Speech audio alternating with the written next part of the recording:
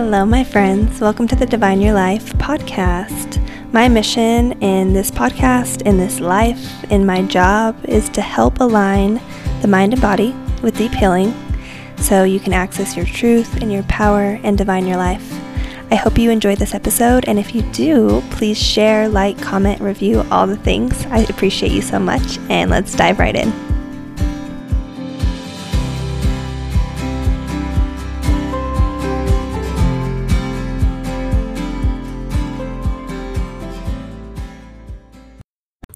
Hello, Divine Your Life fam. Thank you for tuning in, tapping in. I have a lot of goodness on the episode today. In fact, today, one of my really amazing friends was to come on the podcast. She's a 7-figure badass, and I had everything set up to have her on. We've been really excited about it for weeks, and she was traveling, and her flight got delayed, and everything got messed up. And the reason I'm sharing this with you is because this shit happens all the time in life, right? Like, you're prepared, you've set an expectation, you've envisioned it, and then it doesn't go as planned. And it's so amazing how maybe that would have set me off my rocker a while ago. But today I was like, you know what? When you come on next week, it's going to be so fucking good. It's going to be so good. And like, for whatever reason that we wouldn't have energetically aligned to be on the podcast today, like, I would rather us reschedule than have anybody show up with weird, frantic energy or not feeling like they are in tune and embodied with themselves, because that translates through every energy frequency. Like, no matter how aware or unaware you are, if someone shows up and they're not being 100% authentic, speaking straight from their core truth, you know it. And I mean, even think about business people. Like, you're like, oh, I love everything they're saying. They're saying all the right things. It's sticking, it's hitting, but something's a little off in their alignment, right? Maybe their motivation is money and not really to help people. You guys can feel that. We can all feel and tap into that. So the importance of energetically accepting when things don't go our way, knowing that it's for divine purpose, right? This or better, and shifting and flowing. When we force things, it gets sticky and crunchy. When we flow, it's easy. We heal. So the channeled message that came in today is not going to be very long, and it is around the power of intention. And the reason that I'm tapping into this is because I just had a big, huge intention setting heyday with my best friends on May 1st. And I think the power of intention is probably a phrase that seems at the tip of the tongue for many spiritual teachers, life coaches, and a lot of wellness people these days. And the expression itself is easy to understand. But lately, I've been wondering what intention really means. Like, what gives intentions power, and how do we get the most out of them, right? I think, it's one of those things like manifestations. It's a word that we all relate to, but we don't really resonate with. So setting an intention is basically activating a part of our receptivity, right? If you were to go all throughout your day and not have set any intention or created any type of prayer or manifestation of how you would want the day to go, then you're getting on a bike with no direction. Like, this can be great sometimes because you're allowing fate to happen to you. But if you don't know what you want to get somewhere or how to get there, the power of setting an intention is going to help you actually get in the frequency of getting there. So you picture where you want to go, and that's easy enough. But how does intention get us there, right? And intention is so powerful because it slowly shows people how incredibly powerful y'all are. We are, they are. And oftentimes people will allow the day or the week or the month to happen to them. But when you set an intention, you're activating your receptivity and manifesting and putting out that which you intend to attract and call into your life. And that's the power behind it. And I've seen this in my own life and the lives of hundreds of people that I know and have worked with. Because when you get really clear on your intention, you are aligning your frequency and things start to show up with that intention. If your brain can't discern negative from positive, so you're saying today is going to be a crazy day, that is absolutely 118 million% what today is going to be. A crazy, hectic day, right? It doesn't know that you don't want it to be that or whatever. You're just calling that in, and that's what the universe is going to align to give you. So I think if you're stumped on what an intention should be, I think you always work with the triad, right? Which is the mind, the body, and the spirit. Setting intention is not just about tangible and physical things, it's also about operating internally and, again, energetically aligning to what you want, feeling the feelings of the thing you want, picturing them, using our sensations to really bring those things to the surface is going to be really powerful. So once you have an intention in mind, it's time to announce it to the universe. So what does that look like? Well, this is my particular ritual. I really do encourage you to use it and then shift it, change it to best work and suit you. But what I do, especially at the onset of a new month, which this one in particular was special because it was also a new moon eclipse, which is really powerful for new beginnings, renewal, things like that, if you're into that kind of stuff. And if you're not, hold your judgment. Notice if you're judging and release it. Okay. But I'll have a bath. So I make it, I'm a little bit extra, right? So typically I'll set myself a bath, make myself a cup of my favorite tea, light some incense, some sage, put on some really yummy, healing, vibey music, some of my favorites. And then I'll just sit and kind of reflect and get into the space. When I say I get into the space, I really drop into my body. So the way that I do that is through breath work, right? Because breath work will quiet the mind, quiet the emotions, and allow you to really get directly in tune with your intuition. This is so important because if we're naming things, claiming things, setting intentions from a space of our brains and cognitive thinking, it can be really noisy. And sometimes it's just like repetition. Like we tell ourselves all the times what we want out of life, but when we embody it, not until we embody it do we get to bring it to fruition. So I really do encourage you to get still, meditate, sit still, take a bath, spend 5 minutes without your phone, breathing, dropping into this ritual because it's powerful.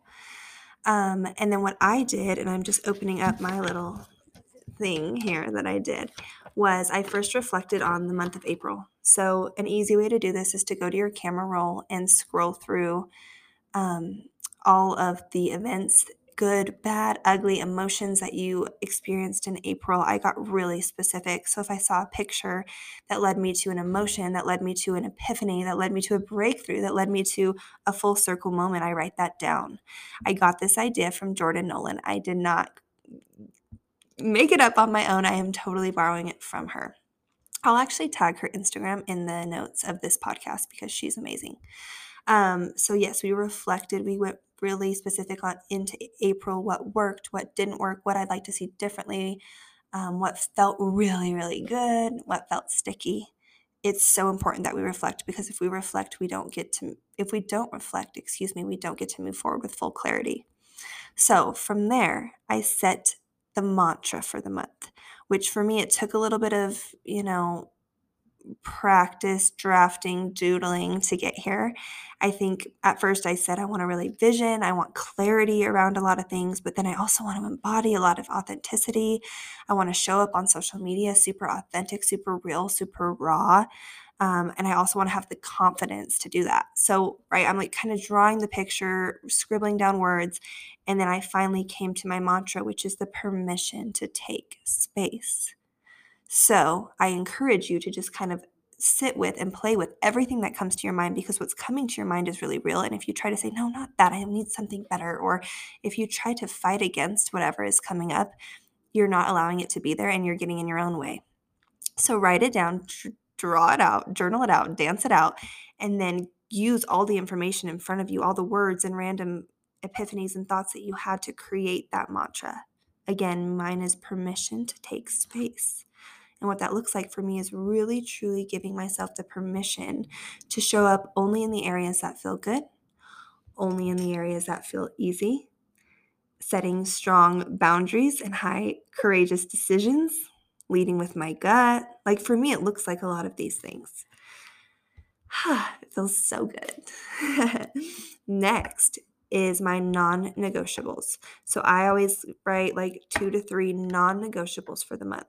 This is church on Sunday, 5-day workouts, weekly podcast, consistency, whatever it looks like for you that you want to show up as. And I try to make one pretty easy that I'm already currently doing so that I can really affirm that I'm going to commit to doing that because it feels good. The second one is something that I'm kind of doing, I could do a little bit better. And then like the third or fourth one is something that's takes a little bit of work, but something that's very realistic. We don't want to set these non-negotiables so high that we're just going to already subconsciously know we're not going to obtain them. That's just going to piss us off and spin us into a circle. So make them really intentional, but make them really realistic. From there, I write out connections, who I want to connect with, business-wise, personally, myself, God, the universe, whatever it is, and whoever it is that you want to connect with that you think would further you in your frequency of becoming this better version of yourself, would further you in your career, in your relationships, in your sense of self-worth and love, name them. And when you name them, they're at the forefront of your mind, and opportunities will start to shift for you to align to meet them. Again, this is another Jordan thing. I'm borrowing a lot of her stuff. But this is beautiful. I really like this ritual, and it's one that I will adopt. In addition to getting really grounded and setting goals and things, I think the mantra statement, the April reflection, the non-negotiable, and the connections are really pivotal to a new month's ritual as well. Last but not least, set some personal and business goals. Again, this isn't the biggest, hugest goal that you can obtain. Remember, this is 30 days we're talking about, right? Like, what is this month about for you? And sometimes it can just be words, stillness. That's like one of my goals. Be really still, so that I can actually hear what the fuck is going on in my body, so that I can actually hear my intuition above my emotions and thoughts. Going deeper into the things that are going to make me and grow me and not spreading myself so wide is a huge goal for myself this month. Depth over width, another mantra. So they don't have to be so detailed. And I know that there is so much benefit to being really specific and creating action steps with your goals. And you can do that. Remember, this is a case-by-case optional. Try on what fits you and wear it. Practice. But I also just want to remind and encourage you that it doesn't have to be big, lofty goals all the time. So I write about 3 to 4 business, 3 to 4 personal with action steps. So if I'm going to be really still, what does that look like? Because I'm not just going to sit crisscross applesauce and stare at a wall, right? Like, what does that look like? Well, for me, that means journaling for 1 hour every single day. That means devotional every single morning, prayer time every single morning. That is 2 hours of stillness a day. That's realistic for me now. It wasn't at a very not so long ago time in my life. But that's really real for me now. Those are things that I pretty much already do, but I know that it creates stillness and it allows for ebb and flow in my mind and heart and body connection. So that's my goal. So state the goal and then put the action steps behind it that you can actually obtain and make you feel good and promising. Last but not least, the question, what do I need to remove to feel proud of myself at the end of this month? What do I need to remove to feel proud at the end of the month? We've done a lot of adding in our lives. We add these habits and add these routines and add these structures, add these emails, add this, right? We add. There's so much power in the subtraction. And if you could remove some of the things that don't feel as good to make room or space to do more of and go deeper into the things that do make you feel good, I wonder how good you would feel in 30 days from now. Right? To share and be vulnerable with you guys, 2 of the ones that I am working on is apologizing. I apologize a lot, like for everything, for no reason. And I don't even really mean it. Like, I'm like, oh, I'm so sorry. I'm so sorry. And I'm really working on that because I don't feel like it comes off genuine when I apologize. And whatever part of me and younger part of me believes that I am a burden or I am asking too much of the people that love me and want to serve me is not real. So I'm going to undo that limiting belief. I'm going to step into my power and I'm going to ask for support like a normal adult human being. And I'm compassionate with the part of myself that does apologize and thinks that at one point she was overstepping or too much or doing, the freaking most. And I love that part of me. And I love that she's protecting me now in trying to overcompensate by apologizing when asking for support. But I'm letting her know that I'm in control and I'm good. And these people want to support me. And asking for support does not make me weak or codependent. It makes me strong and bold and sure of my value and worth. Another thing that I'm working on is the I am statement. I think whatever you put behind the two words I am is very important. I am anxious. I am indecisive. I am scattered. I am lazy. Whatever it is that you think about that. Think about, again, the universe can't discern from true or false, good or bad, ugly, dark, light, whatever. So when you say I am ugly, I am this, whatever horrible things you're telling yourself, your body, believes that the universe starts to manifest it. And they're like, oh, okay. Take that shit out of your vocabulary. I am love. I am infinite. I am decisive. I am strong. Like, I really want to be really aware of where I say I am with a negative connotation next, because that's really important that I eliminate that from my space and my vocabulary. I hope this was helpful. It is May 3rd when I launch this, so you've had 3 days. It's not too late. You have plenty of time to go back and create a ritual, set some intentions, take what felt good from this podcast and apply it, leave the rest, right? Don't add a whole lot of pressure around yourself. This is not a have to thing. This is a get to thing. And you get to create a reality and set an intention for yourself. I love you all so much. I'm so happy you're here. And next week's episode is going to be really exciting. And again, I love that this episode message channeled through. I felt like someone here needed to listen to it. And I know that me being solo on this is divine timing, and that next week is going to be magical. And if something happened next week and it didn't work out, it would still be magical. Like, we just have to trust that when we're in flow and things happen for us all the time, not to us, right? I love you guys. Thanks for tapping in, and have a great rest of your week.